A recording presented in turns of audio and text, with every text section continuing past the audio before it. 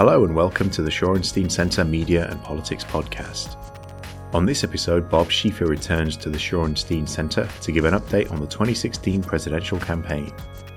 Over the next hour, you'll hear Bob talk about his experiences moderating presidential debates, the current field of candidates, and the role the media is playing in the health of American democracy.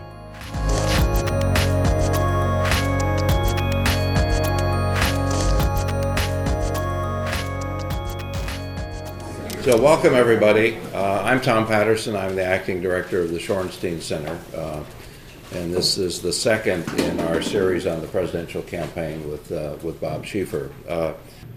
So we're delighted to have Bob Schieffer here. I'm getting quite good at introducing Bob. And he's the Walter Shorenstein Media and Democracy Fellow at the Shorenstein Center. Will be with us the next 2 semesters as well, coming twice each semester to the campus. So this is Bob's last kind of go-around for the fall term, but we'll have him back in the spring twice and then also in the fall.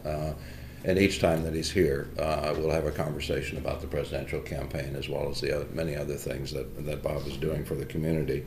Most of you know Bob, but let me just say a few things about him. He's one of the few reporters that covered the 4 main beats in Washington, the White House, Congress, State Department, and Defense, and of course anchored CBS Evening News for a period, longtime moderator and host of Face the Nation, book author. I could go on and on, but we're just delighted that Bob is here and is coming back. So Bob, we have another campaign debate tonight, Republican debate. CNBC is doing it.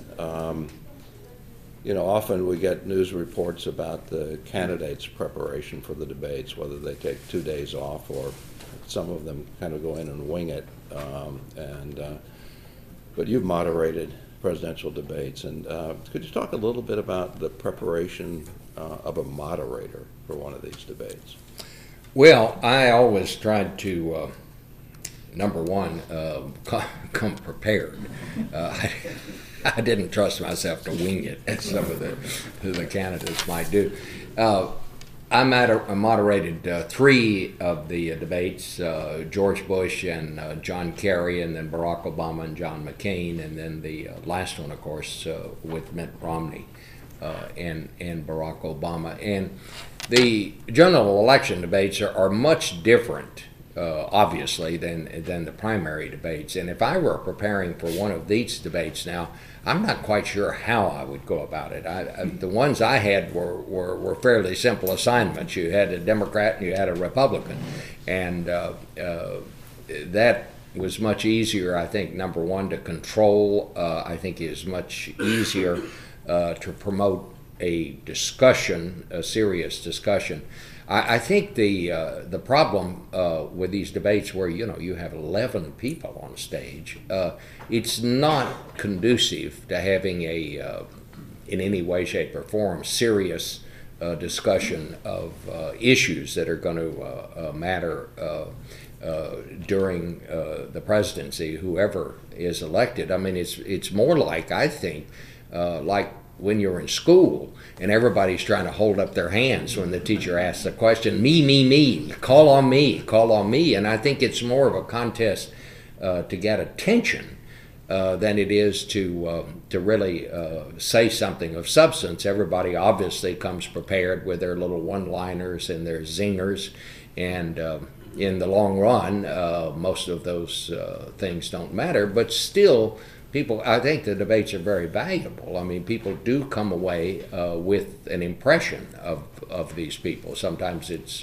right, it proves to be right, sometimes not. But I think it's much better to have these debates than to not have them, and I don't know what I would suggest that they do right now. You've got now Trump and Ben Carson. Ben Carson is now pulled into the lead in the latest national poll. I don't put as much weight into these national polls, and this is a CBS poll, but it's as good as they get. But I do think that the polls conducted at the state level are probably more reflective of the mood right now than an overall national poll. But we can talk about that later and what some of these polls mean. I think this has been a very important 10 days in this campaign. I mean, I think Hillary Clinton has pretty much righted her ship, and it seemed to be kind of adrift, but she had a great week. Joe Biden decided not to run in the last debate. She clearly was the dominant person on the stage. Just all of these things, I think, for a campaign that hadn't had very much good news. But to get back, let me just talk about how I prepared for the presidential debates that I moderated. And the first one is I was getting ready to do it, and this is absolutely true. I awoke one night in a cold sweat. I had had this dream, and I was doing this debate, and I looked down at my piece of paper, and I had no more questions to ask, and then I looked up at the clock, and I noticed we still had 20 minutes to go.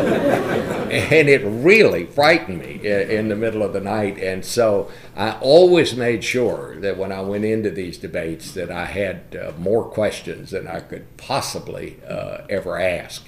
And then, assembling them in an order of what you think is important, that is step two.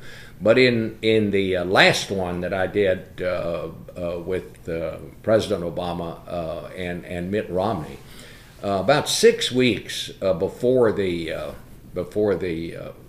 debate, I just called around Washington to the various think tanks there, and I would say, for example, who's your expert on cyber at CSIS? And it turns out it's a guy named Lewis, Jim Lewis, and they said Jim Lewis, and I said I would just like to talk to him and get his thoughts on what he thinks cyber is, what it's about, and will it play a role in this debate.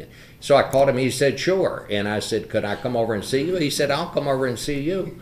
And he did, and he came over, and we spent 2 hours. And one of the things I've learned, Tom, is experts love to talk about their expertise. They love it, and too many times nobody ever calls them. And I interviewed 26 people from the various think tanks around Washington, all of these people, experts in their field. Only 2 of them did I have to go to their office to talk to them. The other said, oh, I'll be glad to come by and talk to you. Everybody wants to be a part of something like this. And for me, it was like going back to graduate school to get to talk to these people. Now, in addition to these people, and when I say they came to the office, I spent at least 2 hours with them talking about their fields of expertise. Then I talked to other reporters, friends of mine. I talked to my colleagues at CBS News, and basically just asked them the simple question: what do you think I ought to ask these guys? I'm kind of an advocate of the obvious. I mean, ask the obvious questions, and the obvious question to me was, what are the questions I should be asking these people? As a result, by the time we got to the debate, I actually had, and I counted them to make sure I was right, I had 300 questions to go into that debate, and I guess we asked probably on that list 12 of them, 12 to 14 of them. And I'm just a great believer in being prepared when you show up for something like that. And I didn't do that much work when I interviewed people every Sunday on Face the Nation, but I always tried to make sure I knew what I thought were both sides of an issue before I asked somebody about it. And I think to be successful at that, I think that's what you have to do. So be prepared. I mean, it's the Boy Scouts, that's their motto, but I think it's also a good motto for debate moderators. So you're on the board of the Presidential Debate Commission. Mm-hmm. Charlie Gibson, a former fellow of the Shorenstein Mm-hmm. Center, is also on that board. So they've announced the places and the Mm-hmm. and the dates for the fall debates, and yet to be negotiated, I assume, and that'll take place between the debate commission and the candidates, Mm-hmm. kind of what the rules are going to be Mm-hmm. and the like. So, but as moderator, you kind of end up in the position of being the rule enforcer, whether you like it or not, right? So, how hard was that to keep these people working within the kind of the rules of the debate, the length of time, and well, you know, the last two debates that I moderated, it was the two candidates and myself sitting at a table, and we were as close as you are. I mean, President Obama was here, and Mitt Romney was here. The one before that, President Obama and John McCain. I think putting them at the table like that, where you can make eye contact with them, where you can watch their body language, watch them talking to each other, I think that is the best way to have a serious discussion. And the way we did the last two, instead of saying, you know, we're going to ask this guy a question and he has 1 minute to answer, and then you have 30 seconds to respond, and then you have 15 seconds to respond to the respond. When I did the first debate, when those were sort of the rules with when John Kerry was there with George W. Bush, I found myself concentrating more on the time and all of that than on the questions and trying to listen to the response. What we've done for the last two debates that I have moderated is we would, and the last time around, we actually told them what in general what the subjects were going to be. We were pretty vague about it, like, you know, the war in the Middle East, you know, that, because you don't want to give away too much in that, but just so they'll be prepared. And we'd set aside, I can't remember what it was, 15 minutes, I think. We flipped a coin to see who would go first, and then the next question, the other guy would go first. And that worked very well, I thought. And the debate commission will come up with the rules and on how they'll be conducted. I think that is the most effective and the best format. The format, and I've said this publicly, that I do not think works is where we had what they called a town hall meeting, and this would be where you bring in citizens, as it were, and you have to go out and get your pollsters to make sure you have people across a broad spectrum, and then the moderator calls on the various people to answer the questions. The ones that I have seen, I think, have been the least successful of the debates in recent years, in that it becomes a free-for-all, and the people, there's no, you know, it's very difficult to do follow-up questions. Everybody comes prepared with their questions, and it just doesn't work. It sounds good on paper, and it sounds like, you know, this is really democracy at work, but frankly, it doesn't work as far as I'm concerned. And so one of the things that I will recommend, and I've said this publicly to the debate commission, I'm just a rookie. I'm just have just come on the commission. The first time I've had anything to do with it, is that we don't do those town hall kind of meetings again. And I would like for each one of the debates to be the candidates sitting at the table with me, and it's really. I'll just tell you one little thing, how much fun it is to be up close. The first one I did, the two candidates were behind podiums, and it's kind of a stiffness to the occasion. But during the debate with President Obama and John McCain is just Mr. Energy. He's Mr. Over-caffeinated. I mean, that's just his personality. It's just the way he is. He's always, you know, moving around and so forth. And what I found so interesting in that debate, when Obama would speak, McCain would be over there. He'd be writing notes and doing this and that and the other. And then when McCain would speak, Barack Obama just sat there and looked at him. And it was like two prize fighters before a fight when they're trying to stare one another down. I don't think Obama ever blinked. He just kept looking at him. And he didn't take any notes, but I realized at one point he had his pen out and he was going like this. And what he was doing, he was drawing a straight line across. It was almost like some sort of Zen exercise. I don't know what it was about. I don't know how much pressure he was putting on that pen. I don't know what it was about, but he was just do like that, and he'd be looking at McCain. And I don't know what the impact on McCain was, and I don't even know what all this means, but I was just struck by it. It was one of the most interesting things, and it was obviously something that you wouldn't see as a television viewer out there, but I thought it was very interesting. And one of these days, I'm going to ask President Obama, what was that all about? I mean, it's one of the things I'd really like to know the answer to, and I've just never had the opportunity to ask him. Thank you.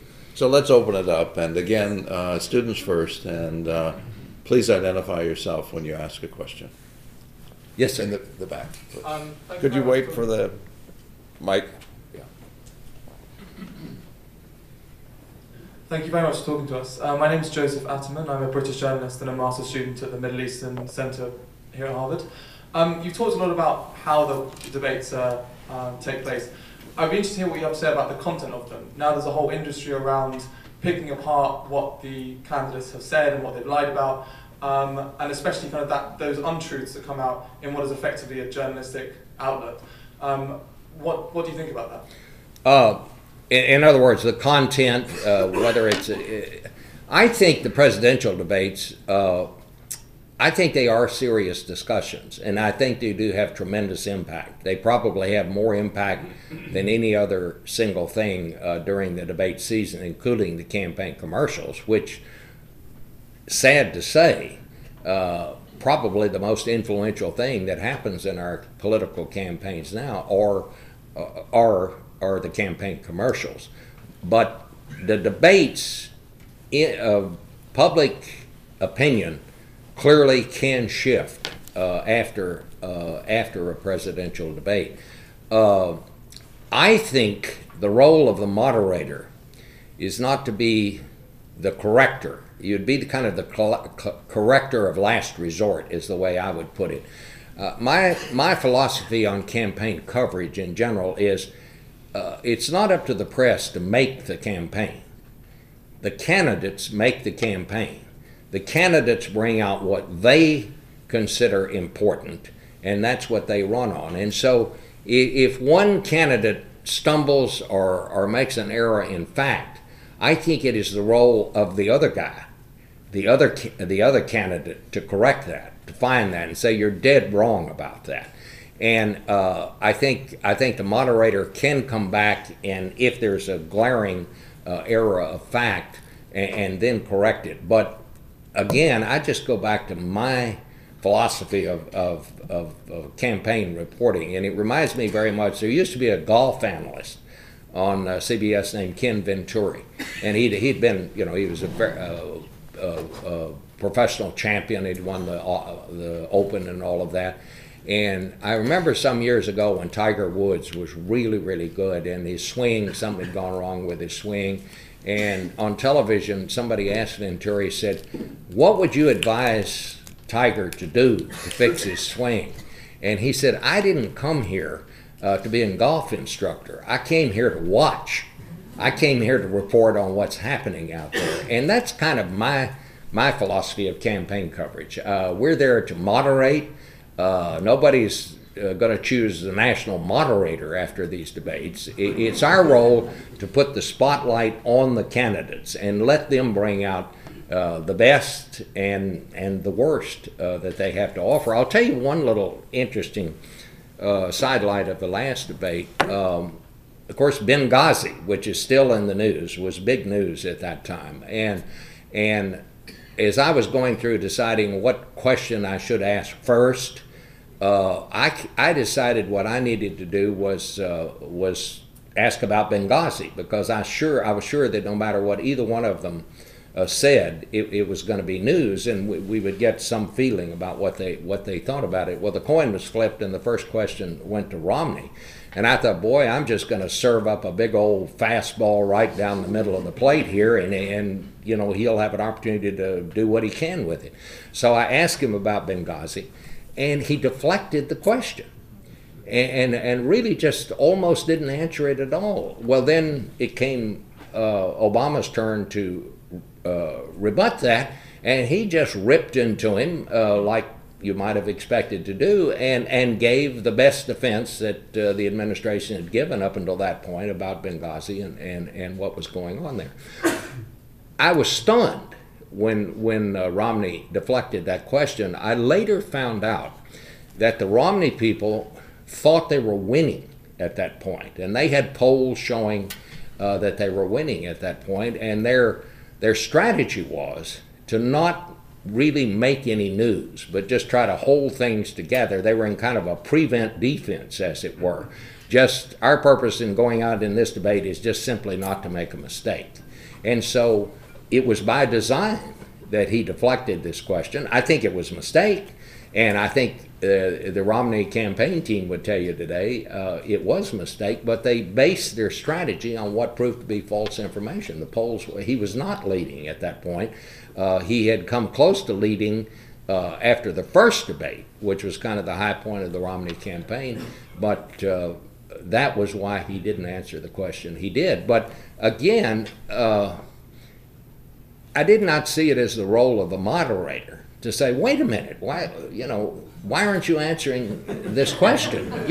I thought it was up to President Obama to raise that question and to give the response, and he did. The role of the moderator is to give people a better understanding of who these people are, because one of them is going to be president. Yes. Hi, my name is Alex Goldberg. This thing? Okay, cool. So you mentioned town hall debates and kind of how they're a little inadequate, and I agree. I think that they're not necessarily the most conducive style to making for an interesting debate at all. That being said, there seems like there's a real effort to get a kind of popular voice in the debate format in some way. You see, like at the last Democrat debate, for example, you see guys like Don Lemon calling people on Twitter to ask questions, and it's not particularly graceful. It seems like it never really works out all that well. But as a young person who's interested in politics and who's interested in having my voice and my friends' voices heard, things like that, I guess I was wondering if you had any suggestions for ways that you could include the popular voice in these debates and get the candidates to kind of address their concerns in a better fashion than has been done so far. I understand exactly what you're saying, and the people who like these town hall kind of things, that's the argument they make. You need to get the voice of the people in there and all that. But, generally speaking, the reporters who are asking the questions are professionals. I mean, if you break your arm, you want to go to a doctor to get it fixed. You don't want to just bring in members of the community who, are trying to, do something helpful. And in that way, and I don't mean to downplay or denigrate in any way people who want their voices to be heard. I think it's perfectly fine to have people send in questions on Twitter and have someone filter those out and make sure that maybe the moderator gets to them, because they're generally good questions.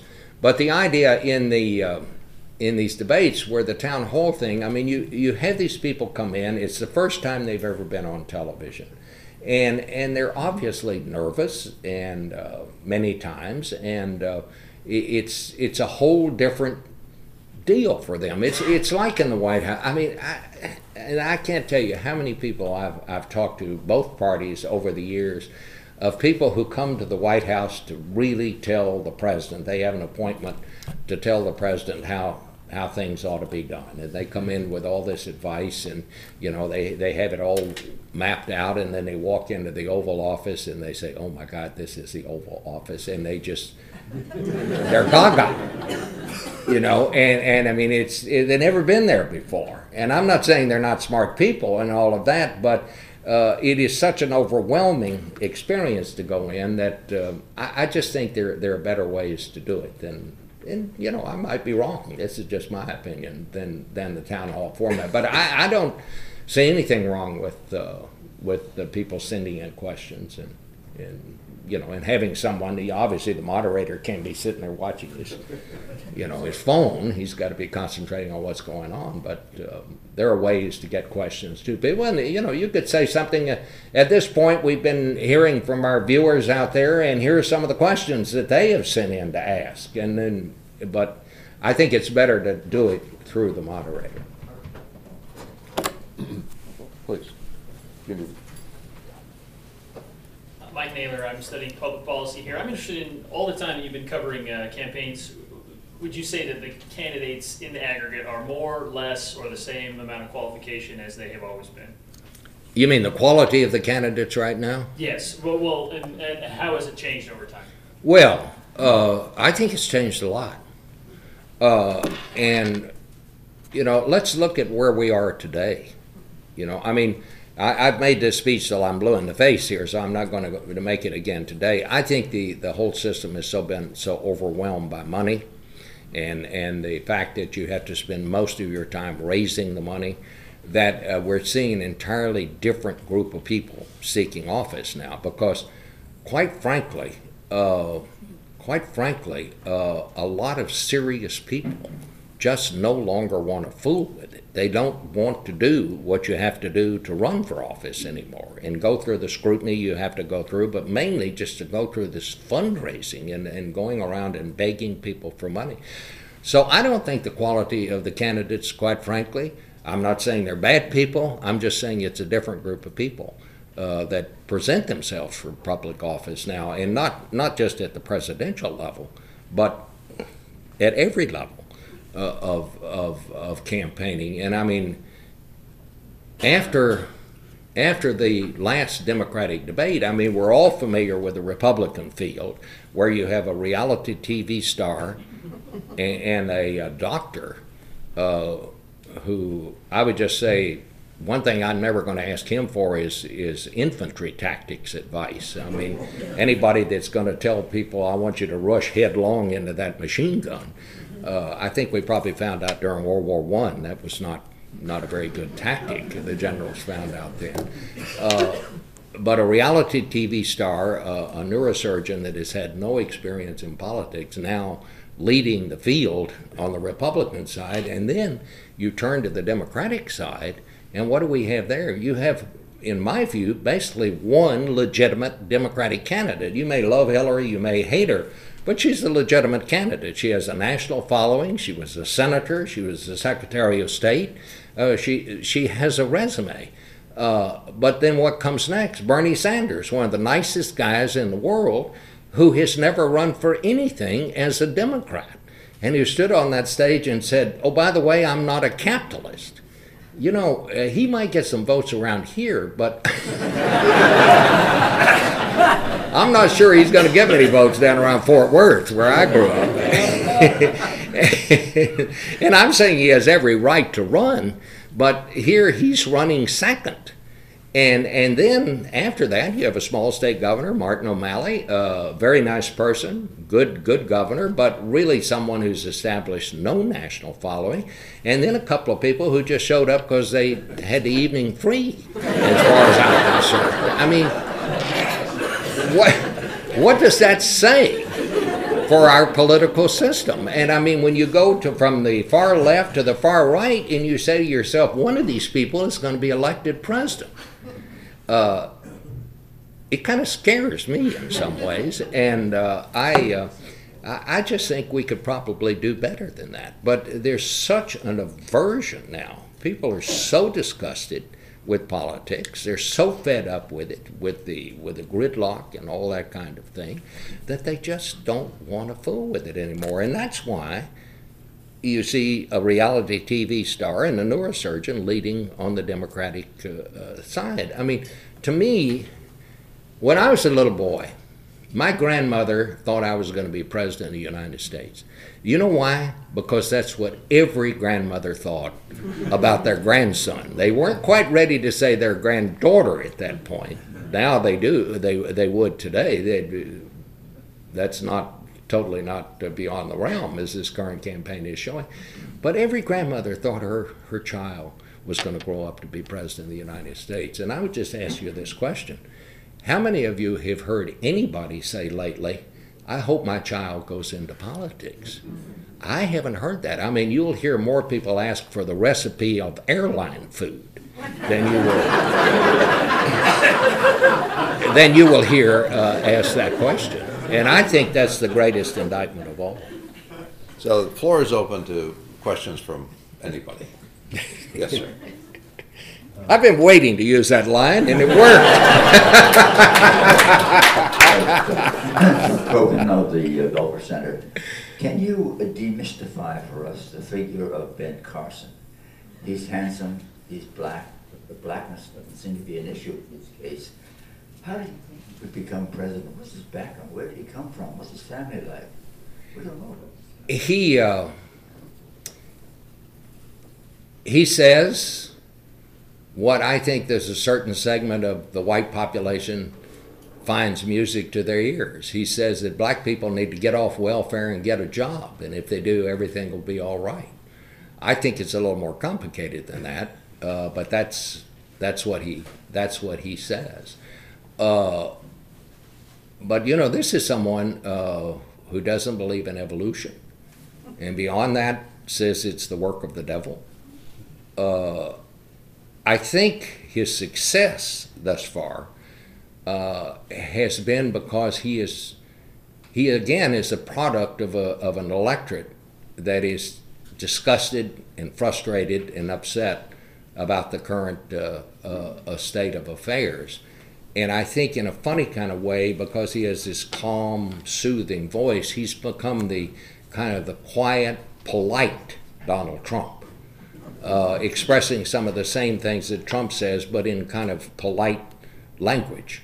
And so I think that's the key to his success. But again, I think he's just a product of the times, of people that are frustrated and upset and want something different than what they've got now. I think many people who follow him are not quite sure what they want, but they do know they don't want what they've got.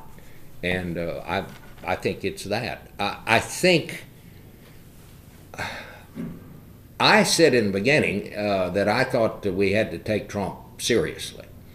And I think he made a very accurate list of all the things people are upset about. He's yet to offer anything that I would call a realistic solution. But he did make an accurate list of what people are upset about. A lot of what he's upset about, I'm upset about. So I still see him as a factor. I think as people begin to see and examine some of the things that Carson has said in the past, I think I'm not sure that's going to stand up to scrutiny. So while he is leading in the polls now, I still think that Trump at this point has a better chance to get the nomination than he does.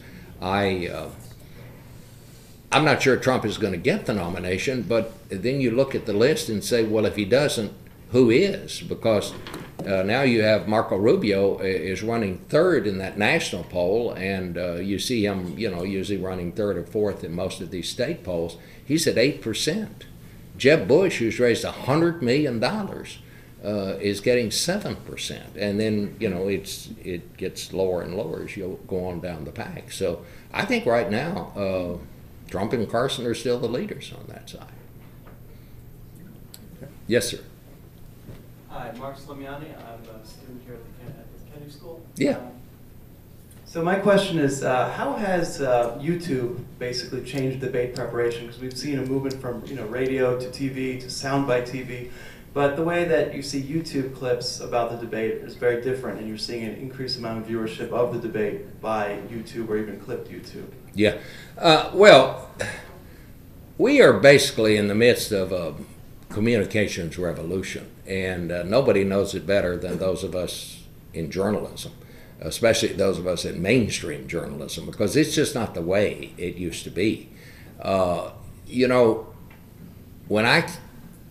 When I became a reporter, I was a newspaper reporter before I was a television reporter, and most people in those days got their news from print. They got it from newspapers. The week that President Kennedy was assassinated, from that week on, the majority of the American people got their news from television. Now we don't know where people get their news. We don't know. We just know that they're overwhelmed by information. YouTube is one of them. And what is different is that because we're so overwhelmed with information, and you can now get it from any point of view that you want to. But what we're finding over and over again, that we're no longer basing our opinions on the same set of facts. The people that watch Fox get one set of facts. The people that watch the things that veer more to the left, the MSNBC, for example, they get another set of facts. We're no longer basing our opinions on the same data as we once did, and that's what's changed everything. And YouTube is just one part of that. As we've continued to kind of fractionalize the people who get their news from all these different sources, unless you're watching or reading and really go to some trouble to get a full picture by checking with various sources, you're going to get a different set of facts than maybe the person sitting over here on the front row. And that's the tough thing for those of us in mainstream journalism and what we're dealing with. How do we cut through this great maw of information, much of which is wrong, some of it wrong on purpose, and tell people what we think it is that they need to know, relevant information. But I don't know the answer to that. I mean, we're all dealing with it. We're all struggling with it. You have local newspapers literally trying to find some sort of a business model to stay afloat. I talked to a guy that worked for just got laid off the other day from a fairly good-sized newspaper in the South. It had once been a pretty good newspaper, and he said, the latest round of layoffs, you know what they're doing? They laid off all the editors. And what he says, the way it operates now, there's kind of a city editor. He sends a reporter out to do a story. He goes out, but before he comes back to the office, he sits down at his computer and he files the story and puts it on the newspaper's website. And not one person other than the reporter reads that story before it goes out on the web. And those are the kinds of problems that local newspapers are dealing with now, as they're finding harder and harder to find the revenue to support a newspaper as we know it today. I think, frankly, that is the biggest crisis that we face in journalism. I don't know why I think this, but I kind of feel like national news will sort of take care of itself in some way, but it's this local news. And if somehow or another, this is a long way from the question you just asked me, but I think it's all part of the same thing. If we don't find some entity, and I don't know what that is, that will do what we expect of local newspapers today, I mean, we'll have, for example, more corruption in this country than we've ever seen. It will be at a level that we've never seen before. But you're absolutely right to ask, about the impact, and it's part of a much bigger thing, but it's very, very serious. In the back. Justin Harley from the Shorenstein Centre, visiting scholar. One question I had about the Republican debate. I've noticed Jeb Bush seems to be, from an international perspective, underperforming greatly in the polls at 7%, and being quite lackluster in debates. And now with Trump being overtaken by Carson, what are some of the successful strategies you've seen over the years in debates, and what do you expect from tonight's debate in relation to that? Well, I think we might get, since it is CNBC, the business channel, I would expect we might hear more economic questions, which there hadn't been very much information about that.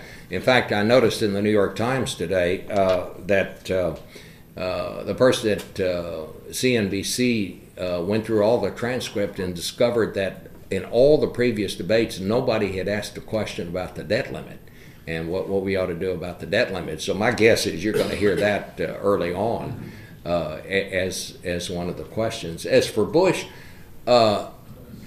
whatever else you want to say about him, I think Jeb Bush is a serious person. And I think by today's standards on the Republican side, he's moderate and thoughtful.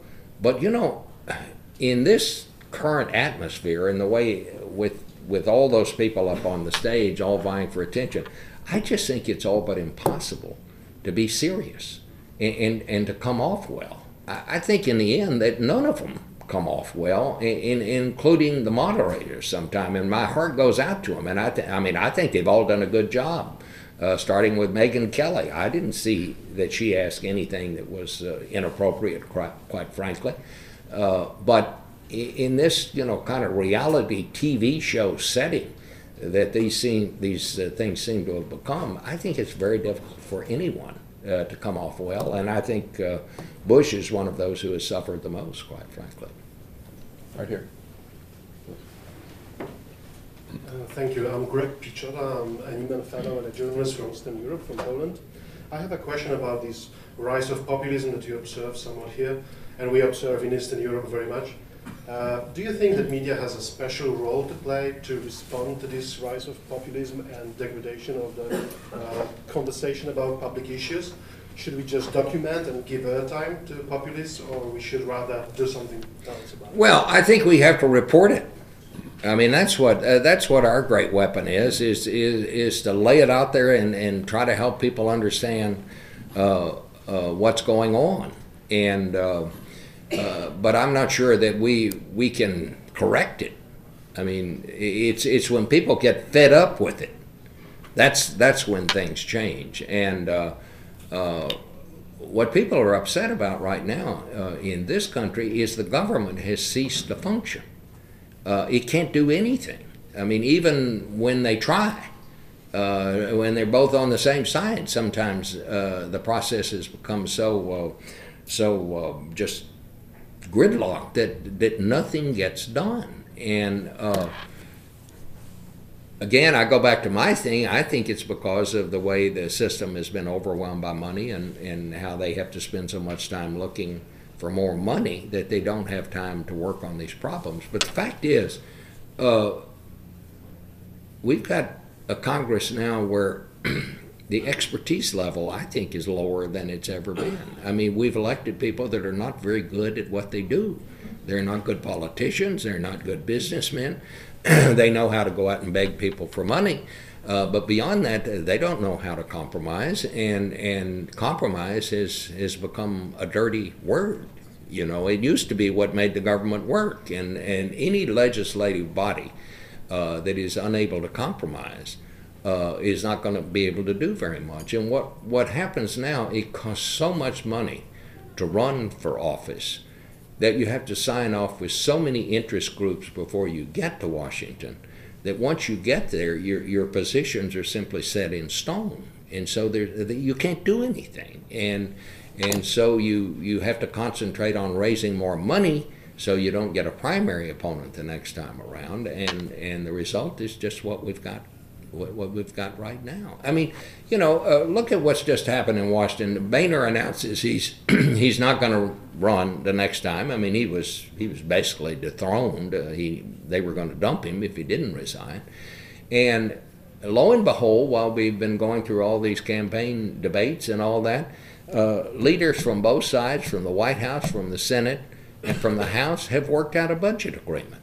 Now, is that going to pass? I think probably it is going to pass. But I mean, when they have to, they can do things. But already you're seeing people on the right say, well, they shouldn't have done it in secret. They shouldn't. This is an example of what's wrong. But they can do things when they have to do it, and when there is leadership. But most of the time is spent on laying out positions and taking positions that will help them politically, and not looking for solutions. And that's the part that simply has to change. Yeah. Hi, thank you so much for being here. My name is Cara Matthews, and I work here in the Women in Public Policy program. Something that you said, keep on saying, is that the leaders we have are just not up to par. So my question really is, what do we have to do to get more people on the ballot? I think about this from the perspective of women and from people of color. We talk about just lack of representation or adequate representation, proportional representation overall, and just quality. There's a problem with quality. So I'm thinking about the role of journalism and the power and the opportunities within journalism to be culturally transformative, and thinking about some of the challenges with our congressional gridlocks and the fact that a lot of them are just based in values that are distinct and different. How do we use journalism and the power of journalism to influence our cultural dynamics and our expectations of values? And how do we push more people to be on the ballot, people to represent us, and actually push our other systems to encourage us to be more civically engaged as a whole? I think we have to keep going back, and sometimes we just have to keep telling the same story over and over. But the most important point we need to make to people is these things really matter. The person that you elect to the state legislature really matters. The person that you send to Congress really matters. And it really matters, and they react to public opinion. And you have to let them know when you think they've done something wrong. And another thing is, it's good to let them know when they've done something right.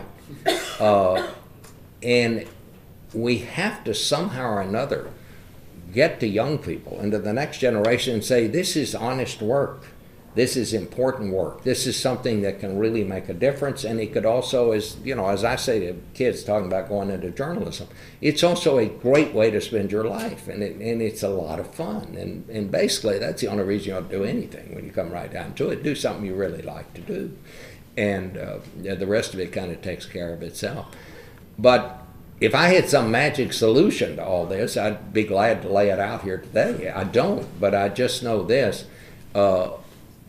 Our attitude toward politics, we have let the disgust and the frustration of seeing a government that's basically broken, that's led us to think, well, I just don't want anything to do with it. I mean, what we have to convince these young people is this is why you want to have something to do with it. And this is important, and you really can make a difference.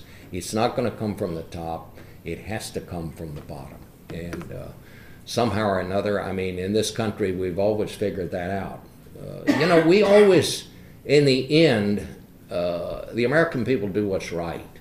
And when we have to come together, we do. Think about 9/11. I always remember the day after 9/11 when the Senate met and they voted unanimously a $40 billion emergency appropriation. And when Trent Lott and Tom Daschle, the two Senate leaders, came out to talk about this, Trent Lott put his arm and put his hand on Tom Daschle's shoulder.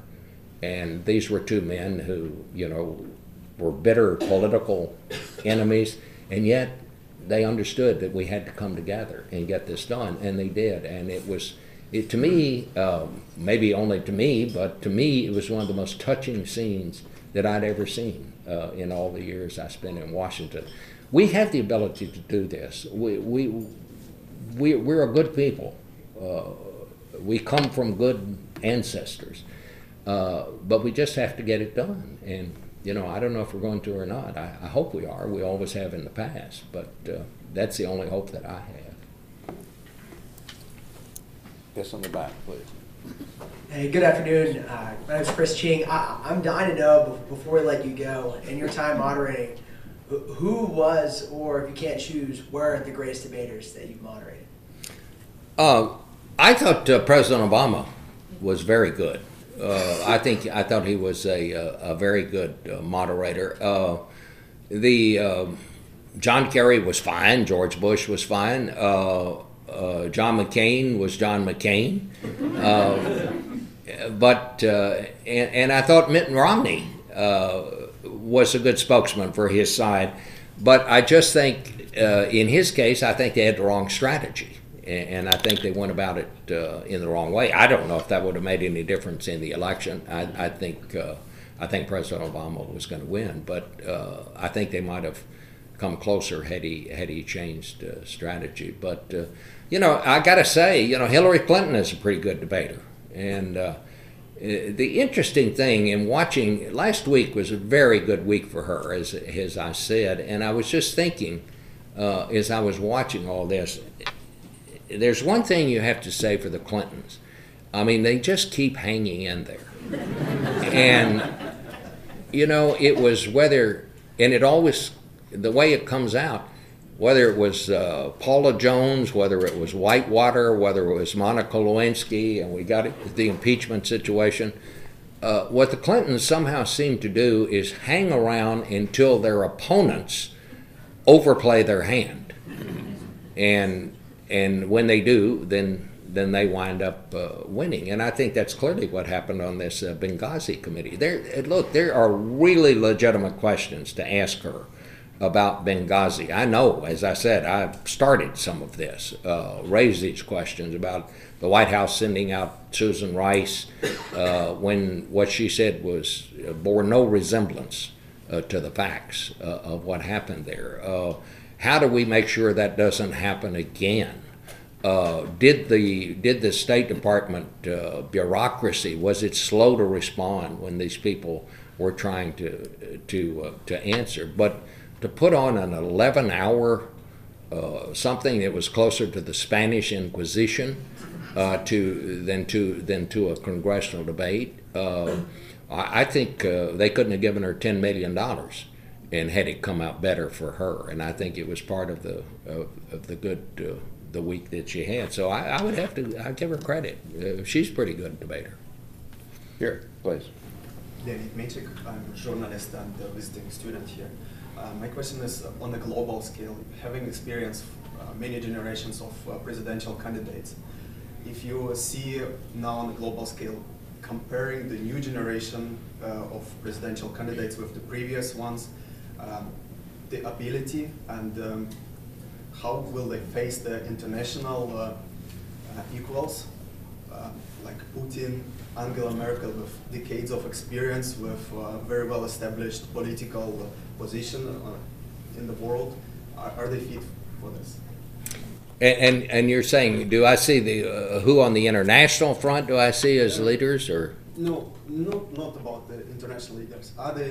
American presidents? Is the new generation of presidential candidates, how they look on the international scale, facing, for example, Erdogan with very particular issues, Putin with his issues, and as you taking into account the decades of their experience on the political scene. Well, I mean, I don't think it would be appropriate for me to pick out favorites and that sort of thing, but I would just say on the Republican side, clearly Donald Trump has had no experience dealing with world leaders. He is a deal maker, and I guess he has met with people over the years. I think it's pretty clear that Ben Carson has had no experience of any kind on that front. On the Democratic side, I guess you'd have to say Hillary Clinton has experience, and but how they would deal with these people. I mean, I really couldn't say at this point.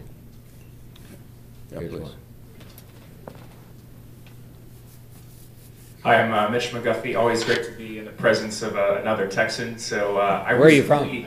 From the town of Goliad, Texas. I know exactly, down in South Texas. I recently left the military after 12 years of service, very troubled by the fact that the same democratic institutions that I signed up to protect, the rise of cynicism in America. And I also recently read Craig Crawford's book, Attack the Messenger. And I think in his book he talks about how we're all kind of responsible. The public is responsible, the media, the politicians. And he argues that the politicians have won by turning this around on the media and making it about them and reducing the faith that Americans have in the media that actually help to protect our democracy and we rely on to deliver our news. So he makes some arguments in there, in his book about what he thinks needs to happen to turn this rise of cynicism around in America. And I would ask you if you could comment on the media in particular and how we get away from this idea of opinionated journalism. I find it harder and harder every time I go back to Texas to have a conversation with my family who has Fox News burned in the side of their TV for watching it 24 hours a day. And I just feel like we're all responsible, the public's responsible, but if you could comment on the media, how do we get back to restoring the public's faith in the media, that you're going to tell us not what we want to hear, but what we need to hear? Yeah. I think, I have not read Craig Crawford's book, I know him, but I think it's not just a loss of faith in the media. I think it's a loss of faith in all institutions is the problem we have now. And again, it goes back to, when something doesn't work, everybody's unhappy. And right now, Washington, was once seen as the shining city on a hill, has become the town where nothing works. And all of these institutions, starting from the Secret Service and the Internal Revenue Service, and the Veterans Administration, all of these things that we once took for granted, they don't work very well anymore. And I think that is part of the reason that they're, and people, there's no question about it. People have lost faith in many cases in the media. But I always think about Charles Kuralt, what he once said. I was at some kind of a conference with him, and Charles was just overwhelmingly received, and everybody was coming up to him, and we were all kidding him later. Said, "Boy, they love you." And he said, "Listen, guys," he said, "never forget this." He said, "I don't report the bad news. I only report stories where the good news, when it's good news, and stories that come out the way people want them to come out." He said, of course they like me. And I think that's part of with the media. Our job, we have to report what we find and hope people will take actions to correct it. But a lot of people will always be dissatisfied with that. So I think what you're talking about is just part of a national disillusionment with all of our institutions. But again, your point goes back to the one I tried to make before. If all you do is watch Fox News, you're going to get different information from the people that might watch a different channel. And there are now 700 channels out there. I'm sure there's a vegetarian network out there somewhere that you could get it from a vegetarian point of view. But it's a good question. So we have time for one more question.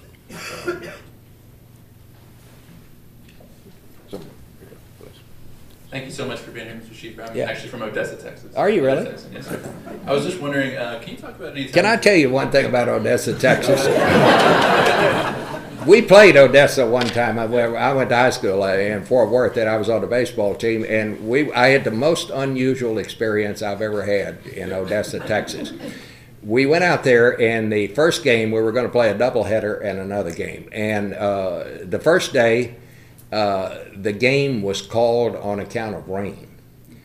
The second day, the game was called on account of a sandstorm that came through. The third day, it snowed. And that's apropos of nothing, but I just want you to know Odessa is always in my mind. It's a pretty funny place, and good luck to TCU this weekend. Yeah, well, we're going to need it. I was just wondering if you could talk about a time where you're being in the room with the candidates, if your impression of what was going on the stage just differed completely from how the public ended up seeing it, and how the optics in that room can change based on how the public sees it in the week after a debate.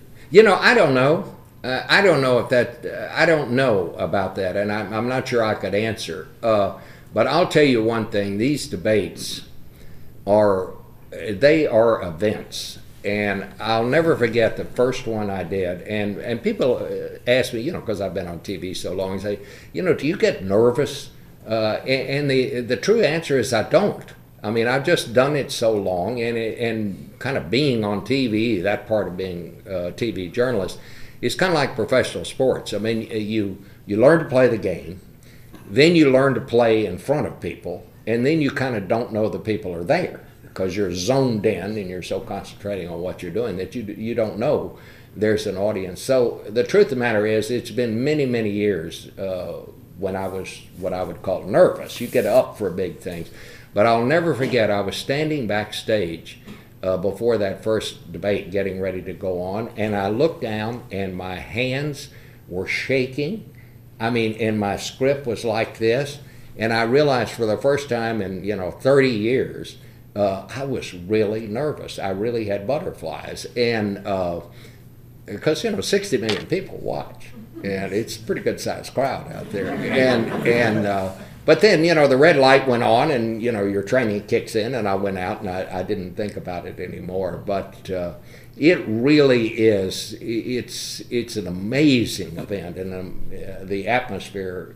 That's just one part of it. But the other part of it was I thoroughly enjoyed it, and I really was glad I got to do it. And but the people ask me about, in my career, the stories I covered. I covered the assassination of President Kennedy, Watergate, and later Vietnam, and all of that. Those were in 9/11. Those are the stories you don't forget. But just from the standpoint of an intellectual exercise, the debates are clearly the part that I remember most. And I think they're really good things. It'll never happen, but I've recommended to the commission, I think there ought to be 6 debates, not 3. And I think the first debate should come as quickly as possible after the last nominating convention, because the debates change the demeanor of the campaign. They get serious, and I think the quicker you can get them on track to a serious discussion, the better the discussion is going to be. So those were my suggestions to the debate commission. Yep. Bob, thank you for a delightful conversation. Thank you.